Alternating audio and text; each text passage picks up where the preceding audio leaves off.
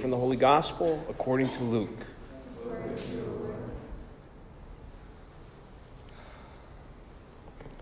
At that time, Jesus came to Jericho and intended to pass through the town.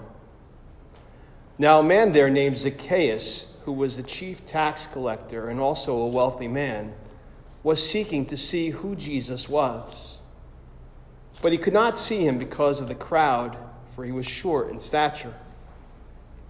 So he ran ahead and climbed up a sycamore tree in order to see Jesus, who was about to pass that way. When he reached the place, Jesus looked up and said, "Zacchaeus, come down quickly, for today I must stay at your house." And he came down quickly and received him with joy. When they all saw this, they began to grumble, saying, "He's gone to stay at the house of a sinner." But Zacchaeus stood there and said to the Lord, "Behold, half of my possessions, Lord, I shall give to the poor. And if I have extorted anything from anyone, I shall repay it 4 times over." And Jesus said to him, "Today salvation has come to this house, because this man too is a descendant of Abraham. For the Son of Man has come to seek and to save what is lost." The Gospel of the Lord. Praise to you, Lord Jesus Christ.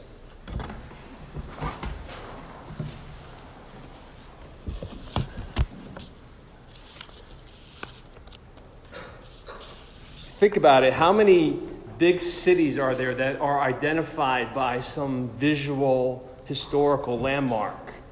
For example, when people hear New York City, they often think of the Statue of Liberty or the Empire State Building. Paris, the Eiffel Tower is almost the city's logo. Well, for San Francisco, it's probably going to be the Golden Gate Bridge, that amazing structure, one of the longest suspension bridges in the world that connects the city to the rest of California. Sadly, the Golden Gate Bridge also holds another distinction. More people have committed suicide there than at any other place in the United States or the rest of the world for that matter. Well, back on September 25th of 2000, a 19-year-old man by the name of John Kevin Hines was a freshman in college. Over the years that he had been growing up, he had battled mental depression and had been on a bunch of different medications. But that fall morning, nothing seemed right. Something was very horribly wrong in his mind. The voices in his head were getting louder and stronger to him, convincing him that he had to take his life. So he kissed his father on the cheek, got on a local bus, and headed to the bridge with plans to end it all. And as he sat on the bus and was crying, he promised himself that if anyone asked him what was wrong, he would not go through with it. And the entire bus ride, no one did. So he got to the bridge and walked to the midway point where he stood, staring down for 40 minutes. Out of nowhere, this woman approached him, and as he turned, she asked, "Can you take my picture?" And he took 5 snapshots with the camera that she had handed to him and gave the camera back to her as tears continued to stream down his face, at which point she turned and walked away. And with that, he took a few steps back, rushed the railing, and threw himself over. It's horrendous, isn't it? Just to think that this nameless tourist got her picture, got what she needed or wanted, and couldn't be bothered to ask, "Are you okay?" All that could have prevented him from making this leap was someone reaching out to ask him what was the matter, or more importantly, to say to him that he mattered. Because at that low point of his life, he was so isolated and felt so hopeless, he didn't believe that to be the case. How many people in our world suffer from that kind of hopelessness? How many people do we know who feel hopeless? Or maybe even how many of us do? Statistics and reports and stories all over the place talk of skyrocketing suicide rates, deaths from drug and alcohol abuse, all that seem to point to an epidemic of hopelessness in our world. Researchers keep pointing out that this is perhaps the first time in history where the economy is doing pretty well. The unemployment rates are at historic lows, which are usually the two usual main causes for severe stress and depression. But there's been this major uptick in mental health and stress, affecting ever-increasing numbers of people. Even for high school and college students, researchers point out academic pressure isn't considered as much a contributing factor today, as surveys show that most students today spend far less time doing homework now than they did 20 or 30 years ago. So what's the reason for this hopelessness? Many experts also point to the rise in smartphones and social media, which has resulted in less interpersonal relationships and less authentic friendships, which I'm sure there's a lot of truth to that. But I can't help but think another factor has been a greater number of people who claim not to be Christian anymore. And that's not to blame those who feel disconnected. If anything, that's an indictment on the church. It's our failure to share the joy of the gospel as we've been maybe hamstrung by horrific stories of abuse and scandals and cover-ups, or being distracted by stupid political fights within the church that are started by a small minority with some other agenda other than sharing the good news of Jesus Christ, who is the embodiment of hope.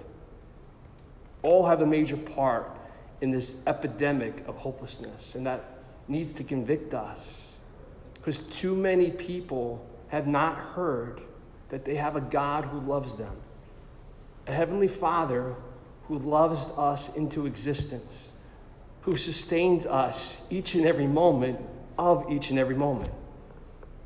A Father who sent his Son Jesus here among us so that God would have a face and a name that we can approach and that we can know and that we can touch, and we can get so intimately close that we receive his very body and blood in the Eucharist.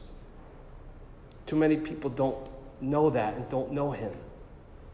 Too many people like John Kevin Hines, that young man on the Golden Gate Bridge, don't think, don't feel, don't believe that they matter and are hopeless. In this gospel we just heard, that was Zacchaeus' experience as well. Zacchaeus is the ultimate of outcasts. He's a chief tax collector, so he's the epitome of a traitor.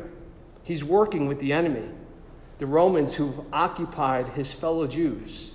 He's collecting taxes from them, and then he charges them extra for himself.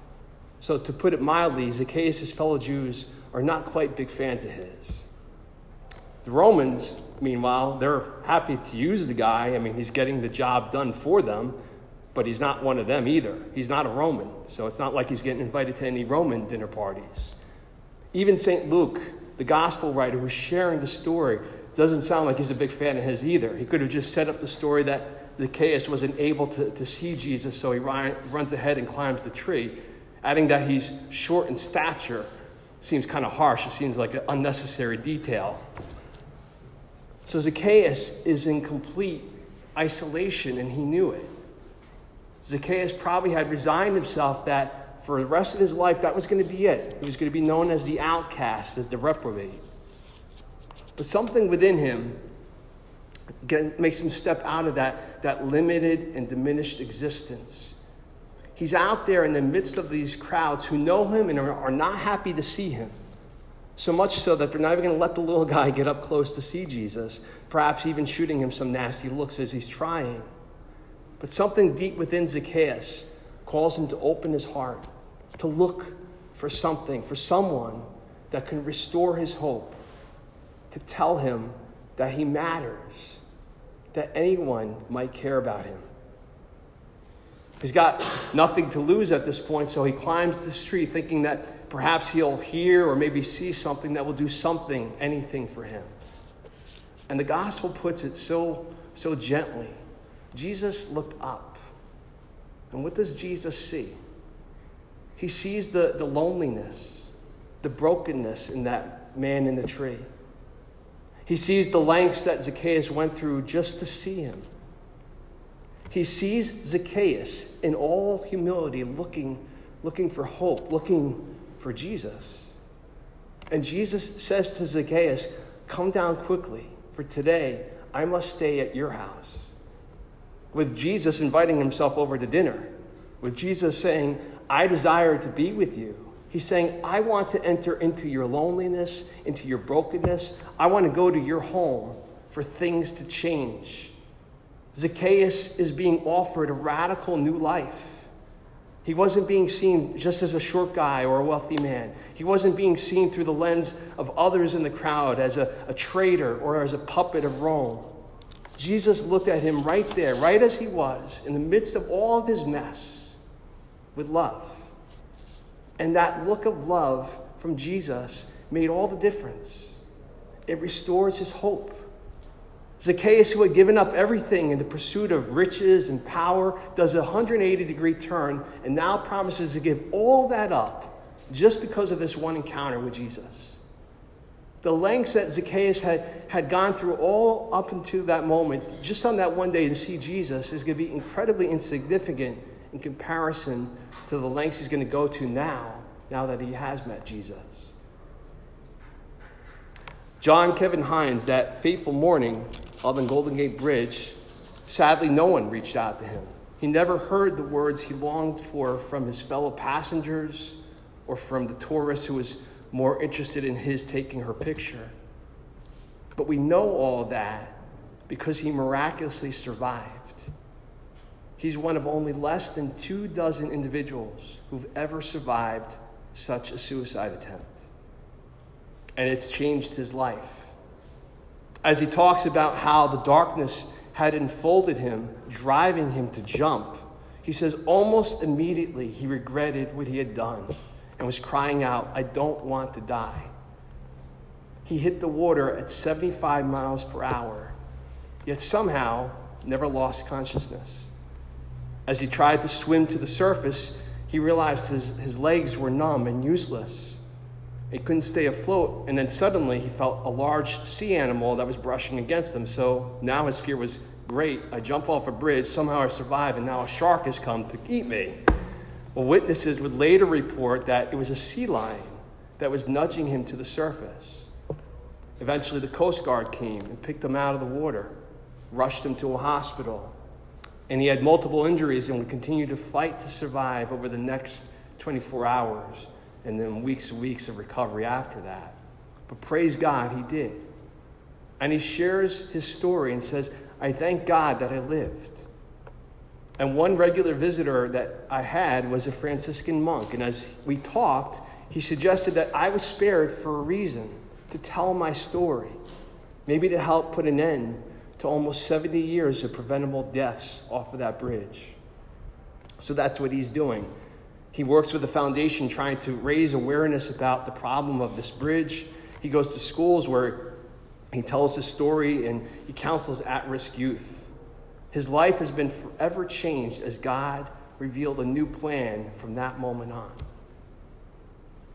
Yes, we see a lot of hopelessness in the world around us. And maybe we even suppress some of those thoughts and feelings within ourselves. When we struggle at work, or in our classes, when there's difficulties at home, when illness or death takes a loved one from us, and we feel like no one knows and no one understands and no one is listening. But the beauty of this gospel story and the beauty of our faith in Jesus Christ is that we know that's not true. Being here today, we remind ourselves that our stories are not fixed or finished. We have a God who loves us, and we don't have to give in to the lies that others say about us or that we tell ourselves, lies that we're not good enough or holy enough or worthy enough to be in Jesus' presence. The reality is that Jesus is searching for us, waiting to gaze on us with his eyes, to tell us that we do matter, that we are loved. Despite how trapped we think we are by the poor decisions we've made, despite the prisons we find ourselves confined to because of whatever mistakes we kept letting define us and weigh us down. Jesus offers us true freedom when we lift up our downcast eyes and look to him. When we stop listening to the devil's insistence that our past is our present and future, and hear Jesus offering us his love and his mercy and calling us to change our lives here and now by becoming loving and merciful ourselves.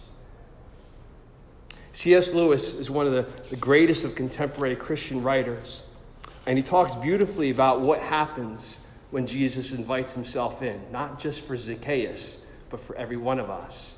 And he writes, "Imagine yourself as a living house, and God comes in to rebuild that house.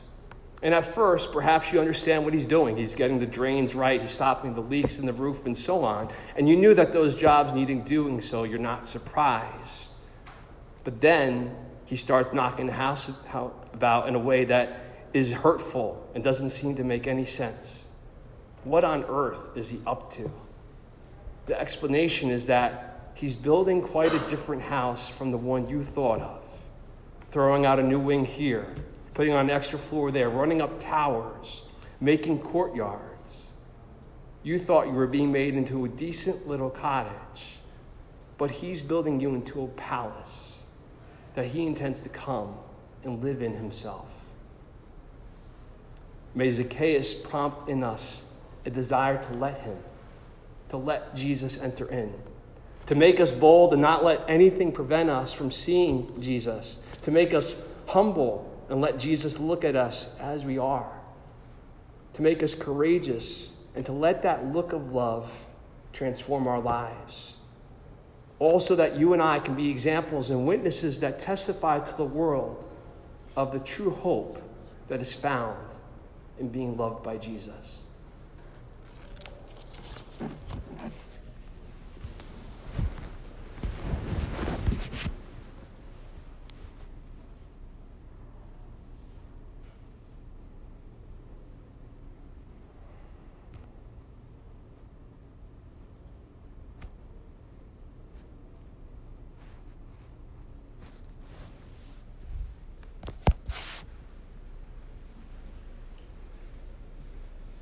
Please remain seated, and I'm going to ask our focus missionaries that if anyone came in late and didn't have a chance to write some of their All Souls remembrances down, to just give out the papers to them so that they can.